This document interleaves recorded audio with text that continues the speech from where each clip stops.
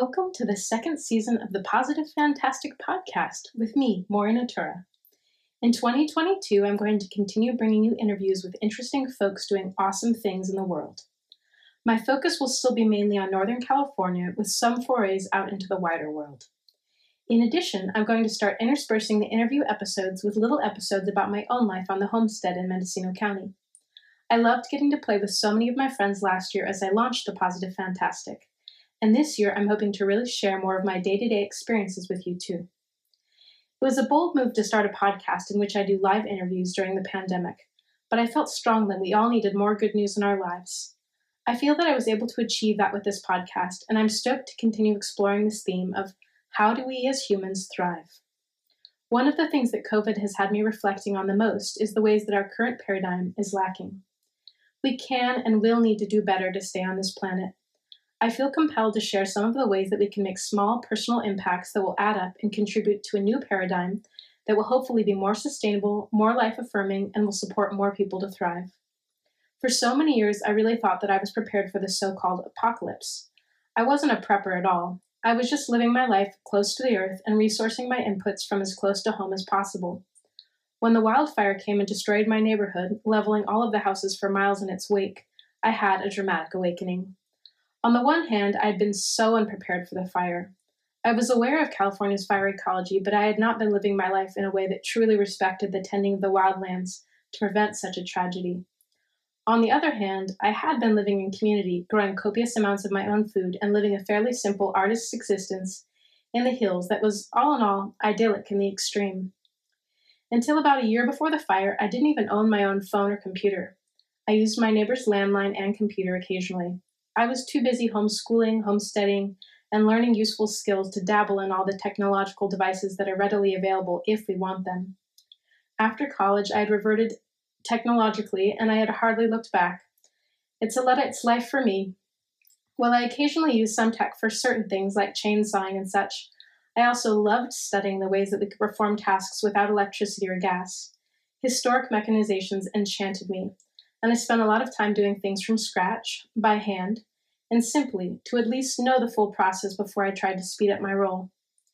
I acknowledged the extreme privilege of going slowly in a society bent on achieving the fastest possible processes on all levels. I regularly did all the gardening at home by hand. I would peel the bark off of fir trees with a draw knife in my leisure time.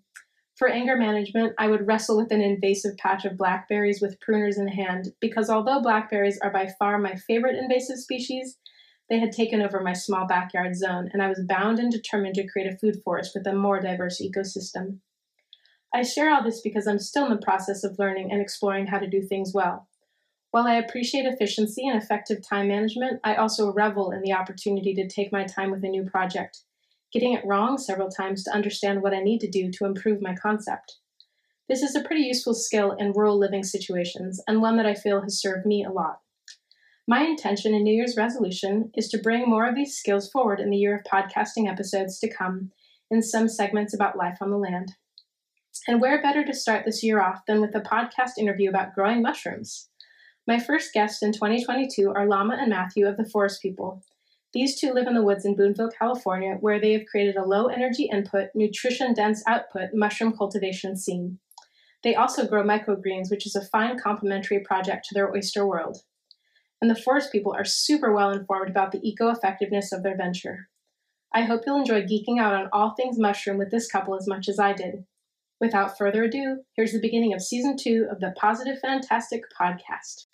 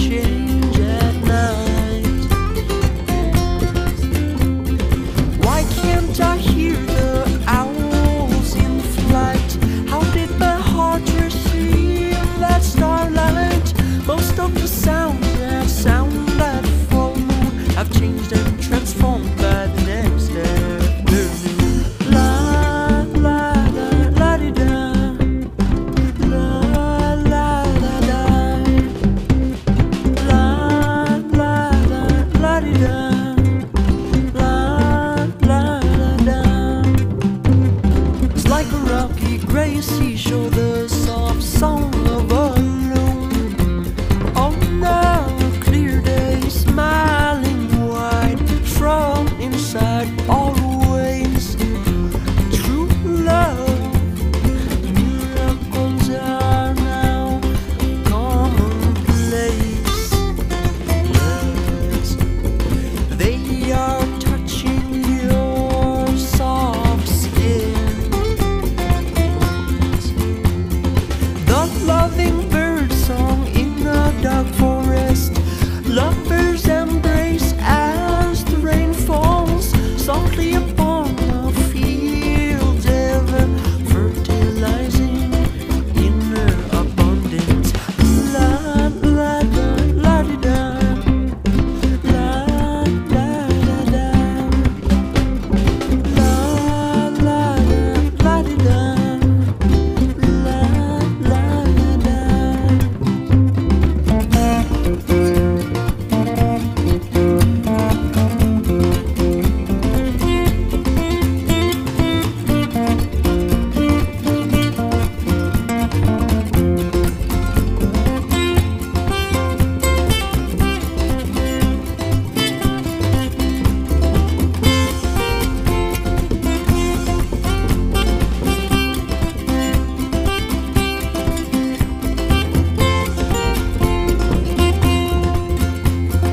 Why can't I hear the owls in flight? How did my heart receive that starlight? Most of the sounds that sound at full moon have changed and transformed by the next afternoon. La la da la di da, la la da da, la la da la di da, la la da da.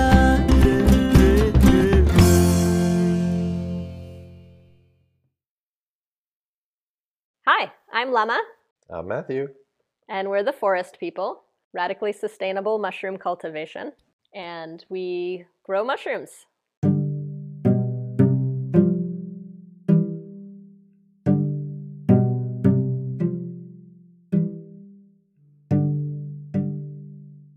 Our family lives in the hills above Boonville in Mendocino County, and we specialize in growing oyster mushrooms. We have an indoor cultivation system that we've been using for the past several years, and we sell to local businesses and grocery stores and at area farmers markets. We also do local deliveries when the season calls for it. Mm-hmm. Yeah. When the farmers markets kind of slow down is when we start doing some local deliveries. And also the whole thing that happened, everybody wanted deliveries at their house. So The whole thing that happened, the whole COVID thing, yeah. Yeah, so those lucky few that live in our area where I don't have to drive too far, get a home delivery.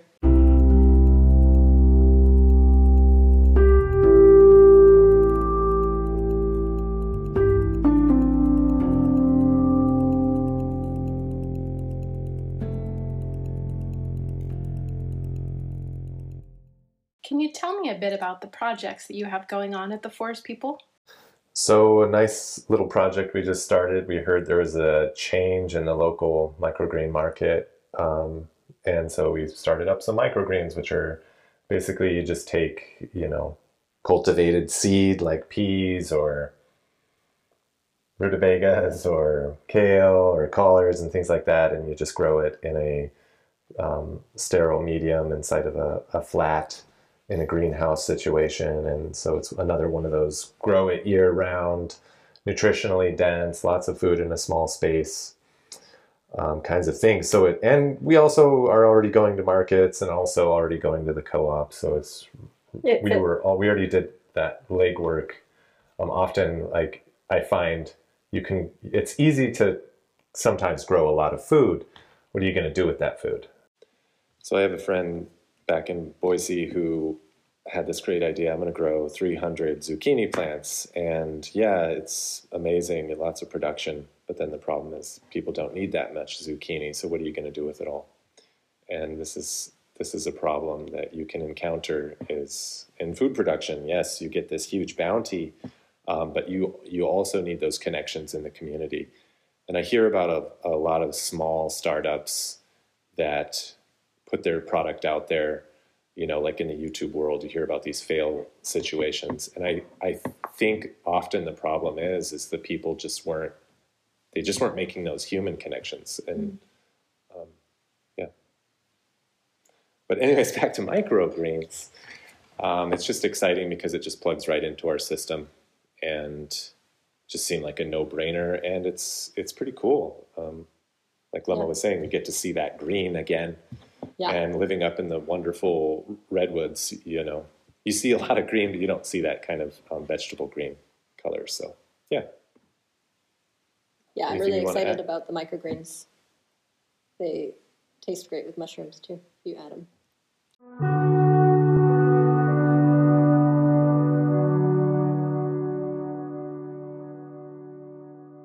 Today, I got to tour your mushroom and microgreen facilities.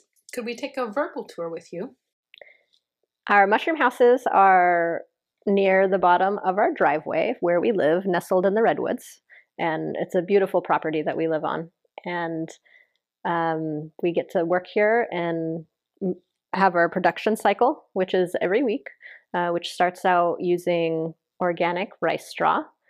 And we pasteurize the rice straw in 55-gallon barrels in hot water. We bring it up to temp to kill any competitors that might be wanting to grow on the mushroom substrate. And then we build these vertical columns out of plastic that we put the cooled and drained straw in and introduce what's called grain spawn that has the mushroom mycelium in it. And those get made into these column bags, kind of like vertical logs, if you can imagine. And then we hang them up in our mushroom house. So when you enter the mushroom house, you walk into what we call a loading room. And that room, it's kind of like a tiny little box. And we walk in there and we close the door behind us before opening the door in front of us to make sure, no bugs or pests followed us in.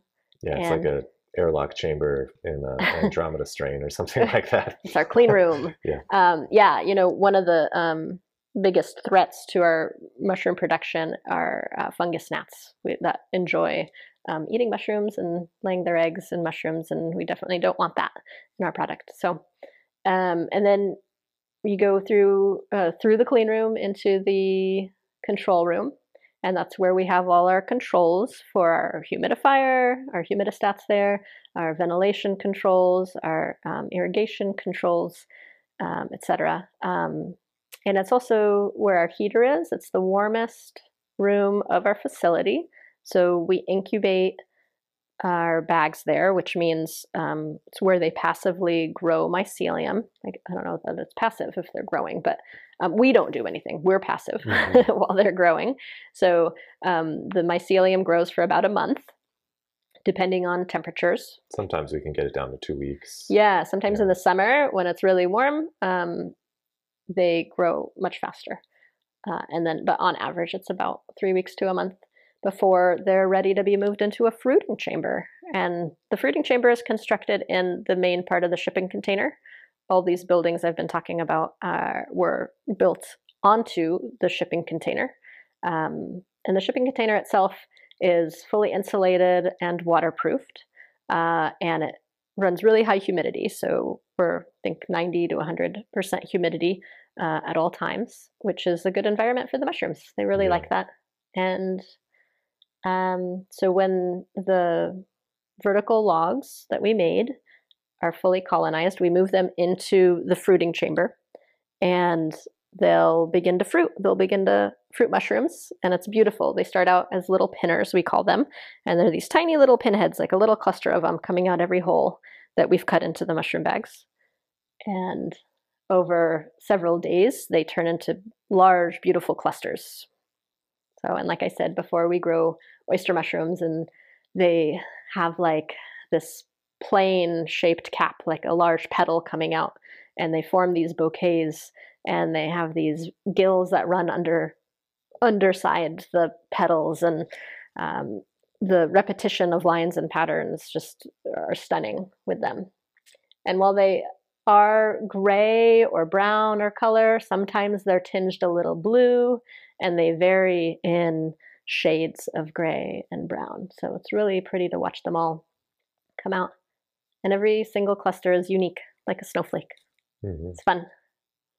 Yeah, and when we talk about the fruiting chamber, it is what represents the greatest challenge to growing any mushroom, is how do you create a really oxygen-rich environment that is also a particular temperature and do that year-round. And it's really difficult. I like to say that we have to construct a basically a really humidified wind tunnel, essentially. And that's a challenge when it's either too hot outside or too cold.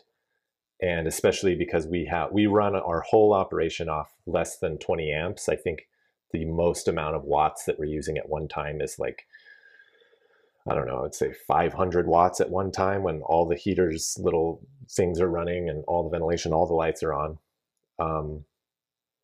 But yeah, just to add to that, mushrooms need fresh air. So they breathe oxygen just like us and exhale CO2 just like us.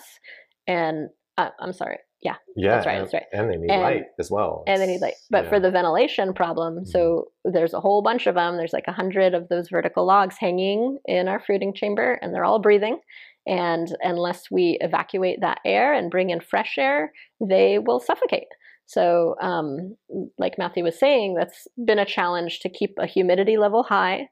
And in the winter, when it gets really cold, to keep the space really warm enough for them to continue growing. And exchange that air every few minutes. You know, we're pushing all that warm air out and bringing in cold air that has to be heated quickly into the chamber. So lots of trial and error. We've found a heater that works nicely, like a garage style heater that heats up the air quickly. It's on demand. It's super efficient. There's no waste there. But the big, what was that big thing that you just said? No, I forgot. Go ahead. Humidity, fresh air. No. It's gone. It's fine. Moving on. Spores. Yeah, you want to talk about the spores? Sure. Spores are interesting. Spores are essentially the seeds of mushrooms. They're when mushrooms fruit, they are in themselves the sexual reproductive body of the fungus. So the mycelium is the main organism, and when it wants to make babies, it makes a mushroom that then sporulates out of the gills. And oyster mushrooms are notorious for their large spore load, and those spores are so tiny we can't see them, but we can see them when they build up on a surface or sometimes hang off the edge of the mushroom. In the beautiful crystalline formations. Oh, yeah. It can be amazing. And so if we see that, it's not good news because, maybe we didn't harvest quite on time. Or we missed a mushroom in a corner or somewhere, a dark corner. Mm-hmm. The one that got away. But the spores are so tiny that they will go into our lungs and be absorbed into our bloodstream. And not a big deal if, you're somebody who eats mushrooms or goes mushroom picking or whatever, but in a contained space with so many mushrooms, as a mushroom producer who's in that space on a daily basis, it can cause serious allergic reaction over time. So we always wear respirators when we go in the mushroom house, and they're P100s, so they filter out pretty much everything, all the little spores that would otherwise come in. Yeah, and then one other note is that the spores are so prolific, they will completely clog your filter, your exit ventilation filter. Right. And we have to change I wonder if there's some medicinal, if we could just capture the dang things. And the spores? I don't know about oyster spores. And I can do that with reishi spores. Reishi spores are medicinal. Mm-hmm. Yeah.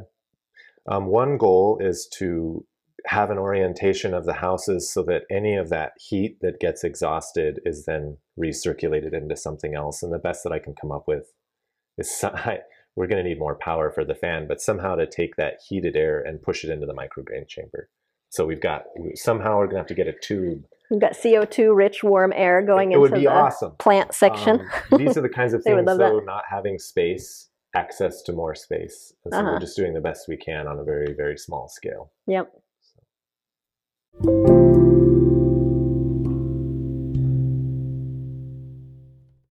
Yeah, one cool thing I've done a lot with my daughter when we go mushroom hunting is making spore prints. I've never done it on fabric or anything, but we've done it on paper, and you can get really creative with it.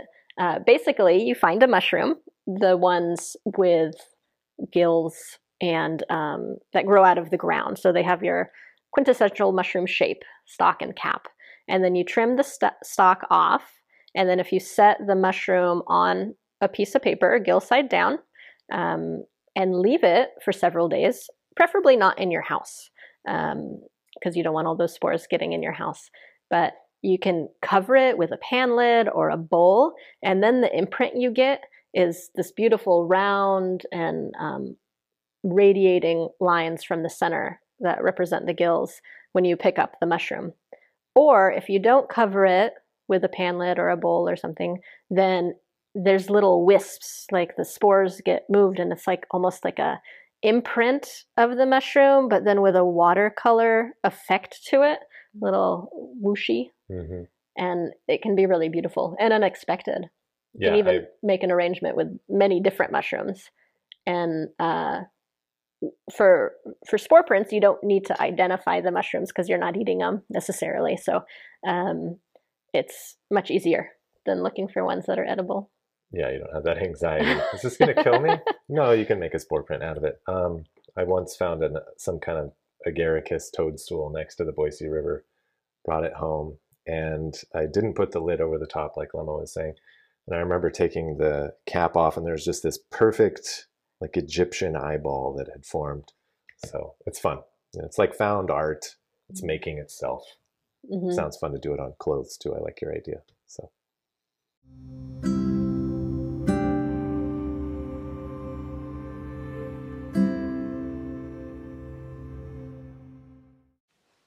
Do you guys ever dabble in spore art? When you're walking around and you harvest a mushroom, you can put it onto your hat, and then as it's sporulating, and you're walking, then the spores are just kind of traveling and you're propagating the forest. There's just a lot of different things you can do out in the wild as a mushroom forager. I'm wondering if you've played with that at all in your cultivation system. When someone comes to Ukiah Farmers Market, they see not only your oysters, but also you partner with a neighbor to bring some other mushrooms as well. Yeah, so we're currently selling at the Ukiah Farmers Market, which is a year-round market every Saturday. It's at 9 to noon. If you're in the area, you should check it out. It's a beautiful market, lots of produce and crafts and music, all sorts of things. The library comes and does story time. It's really fun. It's a good family excursion. And gosh, I just love farmers markets. I think that's my favorite part of growing mushrooms, is being able to offer them to people in such a positive social environment like a farmer's market. And at our table, we have oyster mushrooms, and now we have microgreens, which has been a fairly recent addition. So we've been doing that for about a month. And we also offer lion's mane and shiitake mushrooms that are grown by our neighbor, who we partner with. And their business is Natural Products of Boonville. And you can find them online if you want to check it out, naturalproductsofboonville.com. And they have mushroom houses right across from ours, where they have a lion's mane chamber and a shiitake chamber. And he also does outdoor shiitake logs. So he has ricks of shiitake logs, which are outdoor grown.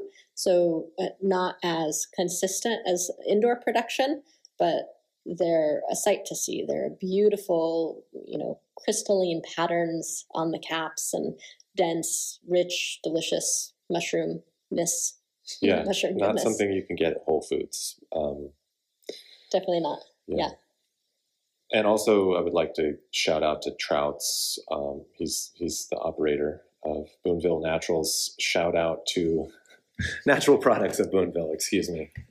They've been toying around with other names, but anyways, amazing mushroom tinctures. He goes the extra mile, very high quality. He's not giving you crappy product. So stuff imported from China. Really special. Yeah.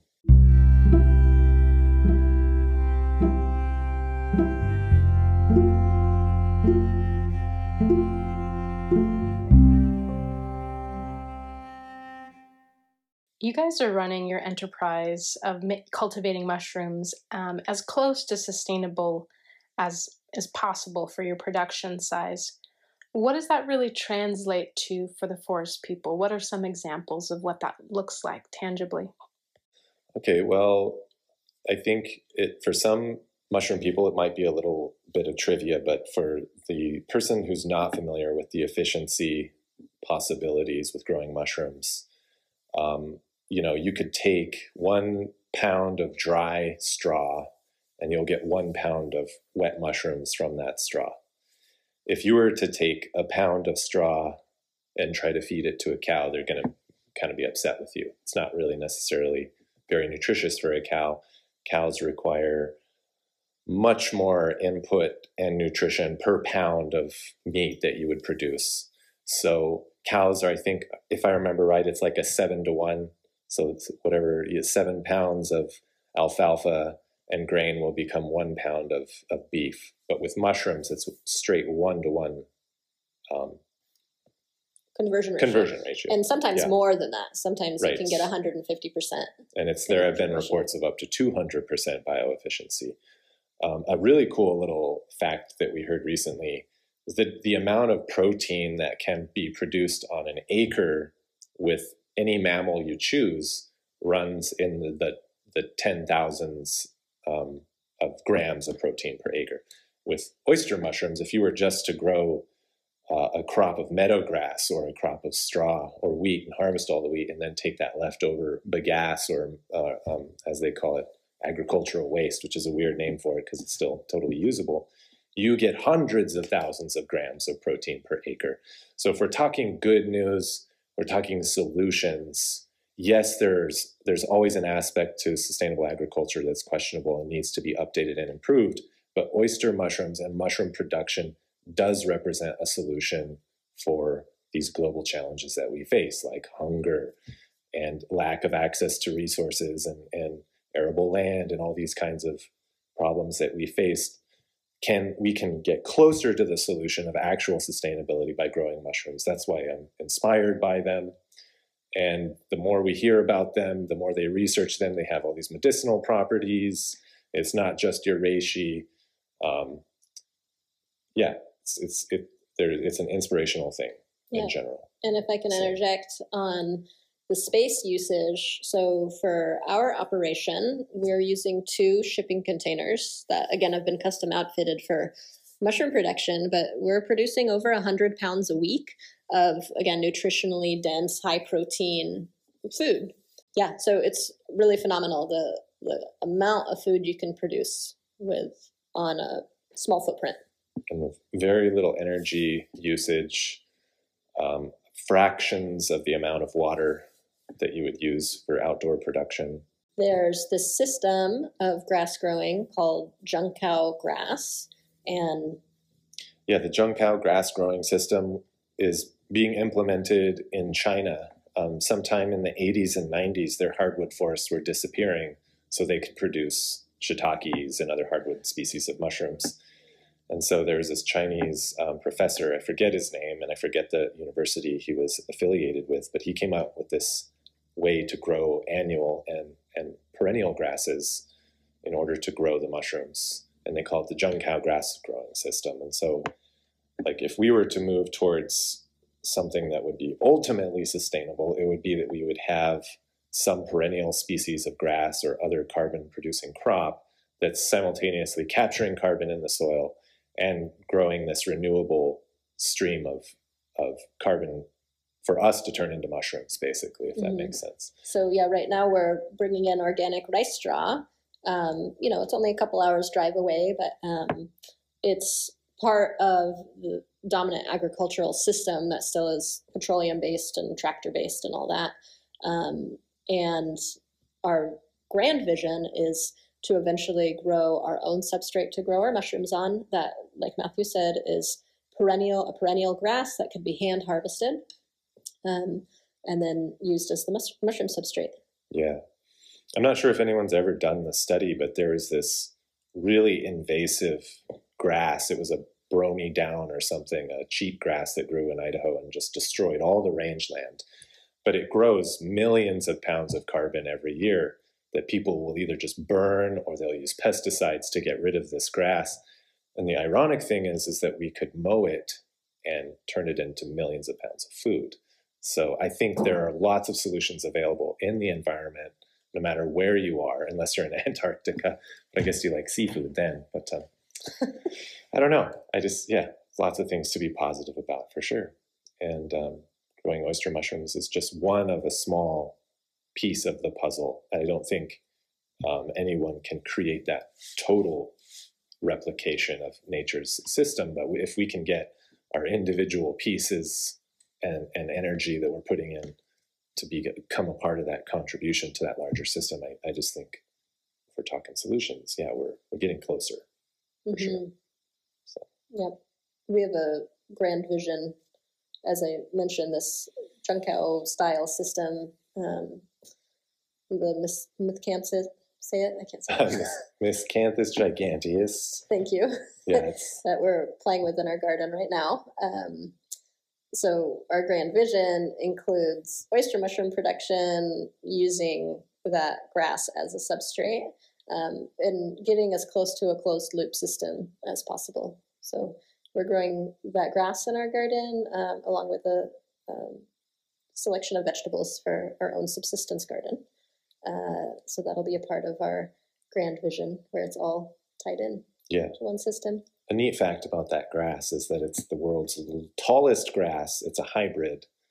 It's sterile, though. It doesn't produce seed. You can only propagate it through the bulbules. But it's the world's considered the newest, most amazing biofuel crop. It's getting way more efficiency than all the other biofuel productions, which I'm not really big on biofuel, but it's cool to take, we can skim off of all their R&D and produce oyster mushrooms with it. So it's just fun stuff like that.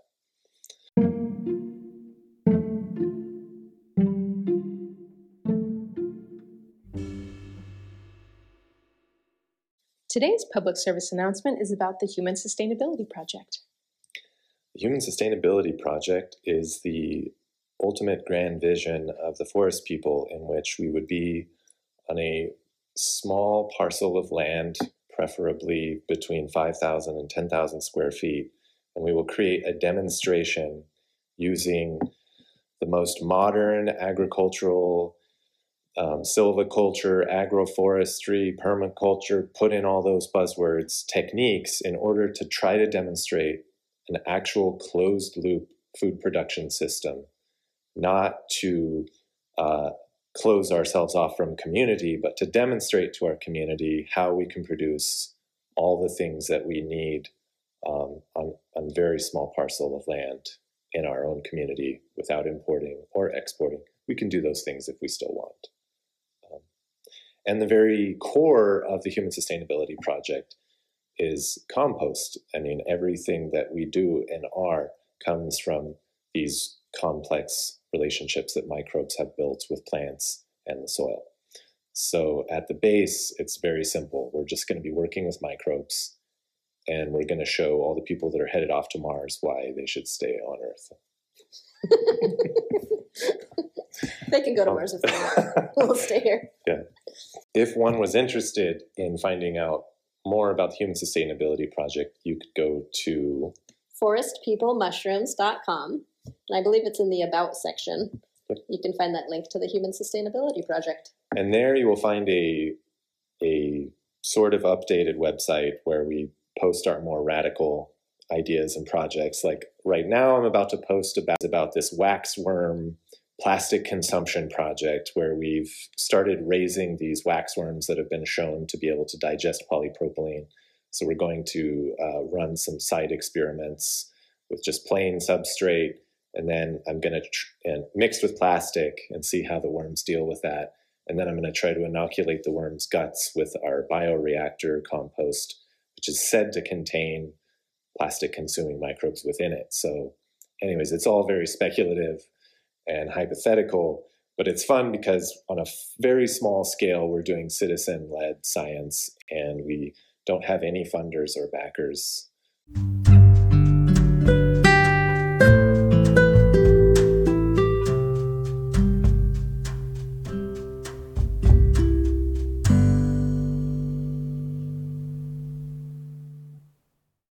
Getting to see your system, one of the things that I'm really passionate about is composting. And you guys actually have this unique composting methodology that I haven't been familiar with yet. In the past, I've seen a lot of different styles of compost. So I'm curious if you could kind of describe what it is that you guys are doing here that's particularly applicable to mushroom cultivation, so that our listeners can get savvy on this new method. So one thing that we do after the entire mushroom process is over with, we've harvested from the bags, is we will take all of that material, which is called spent substrate, and we'll create compost with it. How we make this compost, it's called Johnson-Su bioreactor compost. It's highly fungal, very diverse microbial environment. We'll take our spent substrate and put it in a large vertical cylindrical container with tubes running through the center of it for about 24 hours that allow a lot of oxygen to come through the pile. The pile never really heats up. Maybe it'll get around 140 degrees for about 2 days or a day or so.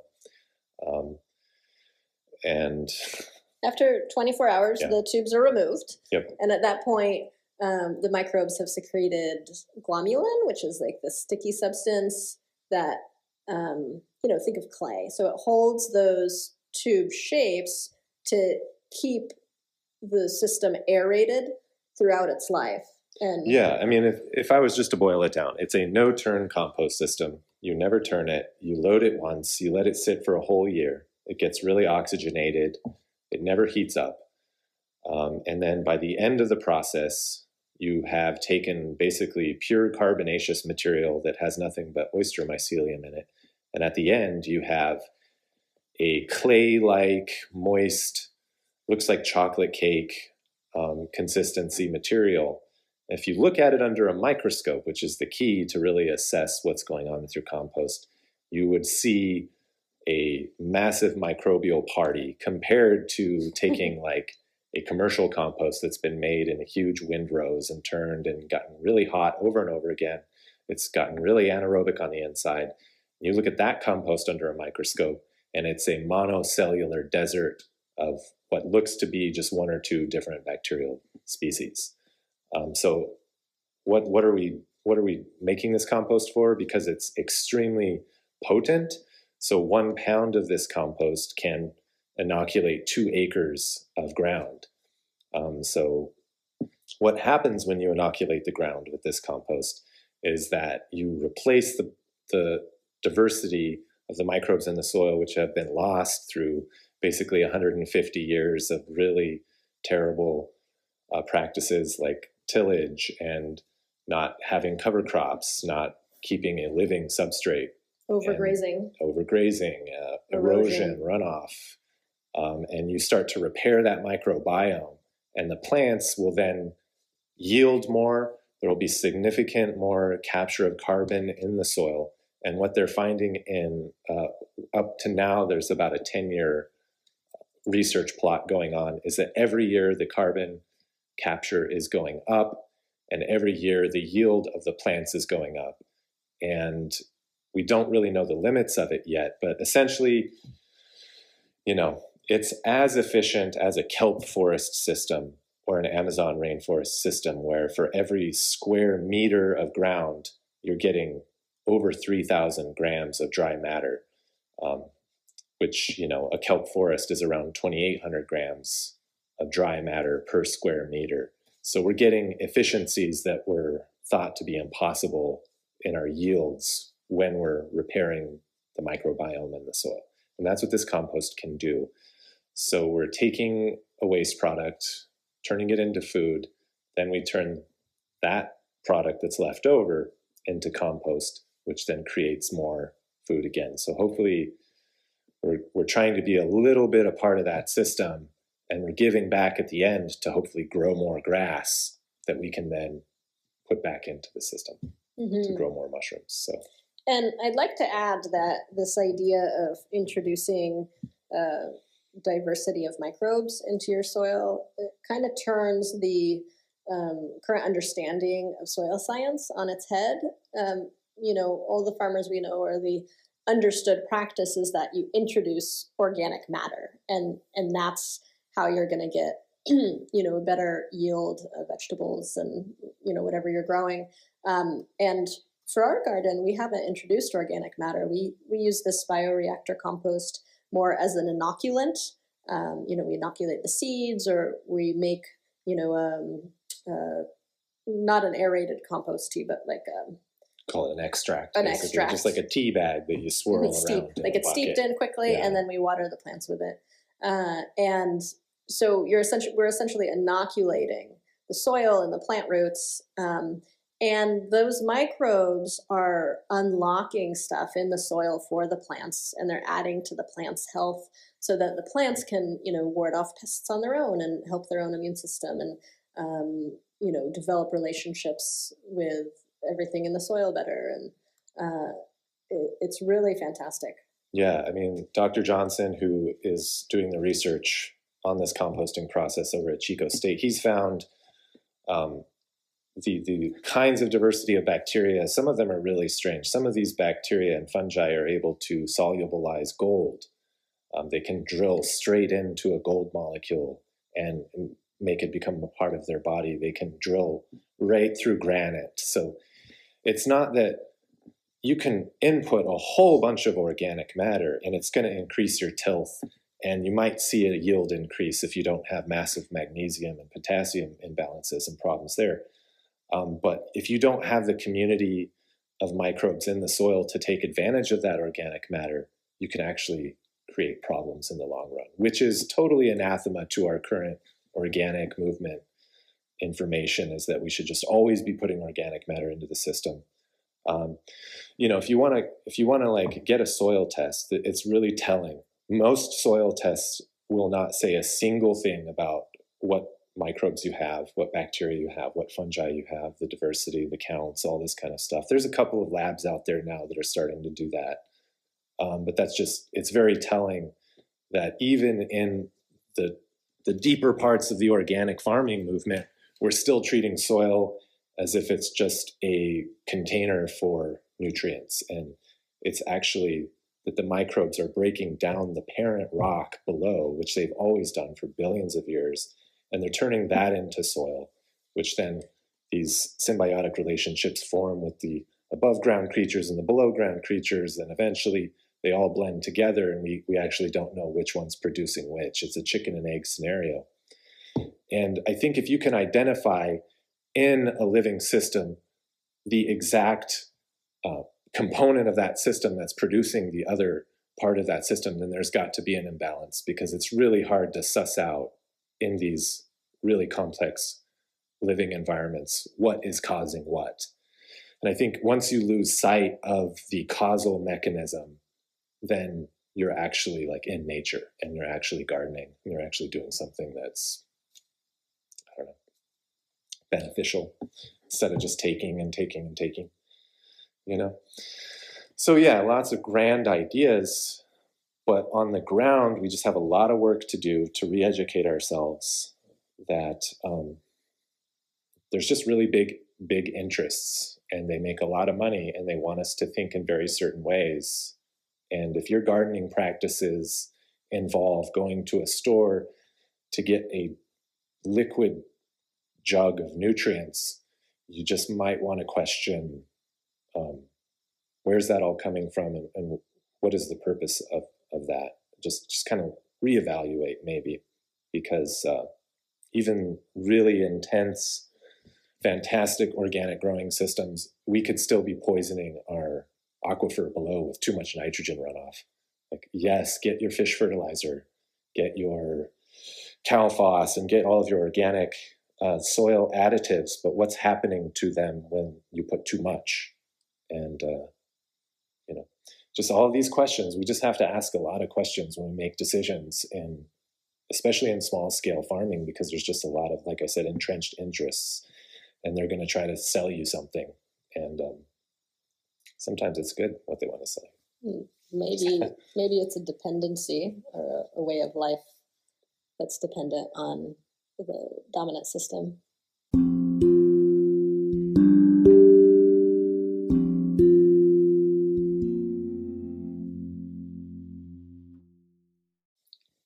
What are some of the local farmy things that you guys are involved with the forest people? Matthew and I have always been very passionate about, food production and this, organic lifestyle and land-based systems. And recently we've taken on hosting the Farm and Garden Show, and it airs once a month on KZYX. And you can find us the third Thursday of every month at 3:00. Interviewing local farmers. Local farmers. Yes, hopefully, and doing the best that we can to bring a spotlight to the people in the area, kind of like what Maury's doing, which is cool. And then, what was I going to talk about?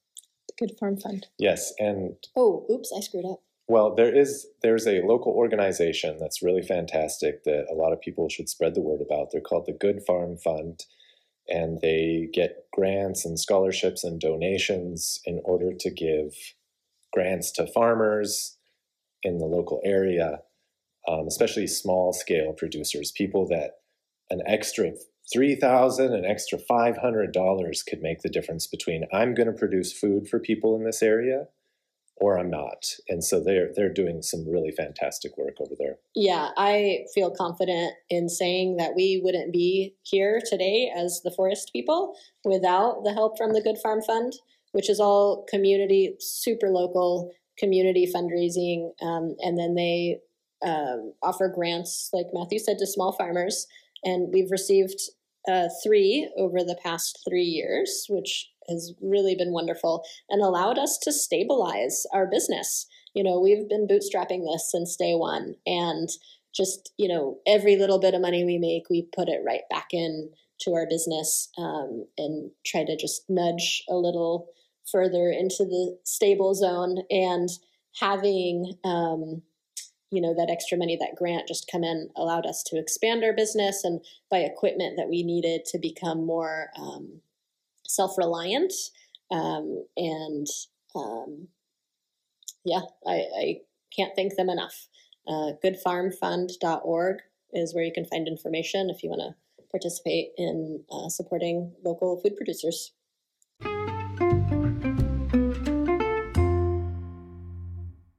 Where can people find your mushrooms? You can find our mushrooms at Ukiah Natural Foods and Corners of the Mouth in Mendocino, or at the Ukiah Farmers Market Saturday mornings from 9 to noon, Alex Thomas Plaza, and that's a year-round market. So summer and winter and spring and fall. Mm-hmm. Well, thank you both so much for being on the program with me today. It's been really lovely to get to know you better and to hear about the Forest People Project. Thanks for coming out. It's been a pleasure. It's been a great conversation. We've really enjoyed it. Thanks for taking the time to talk to us.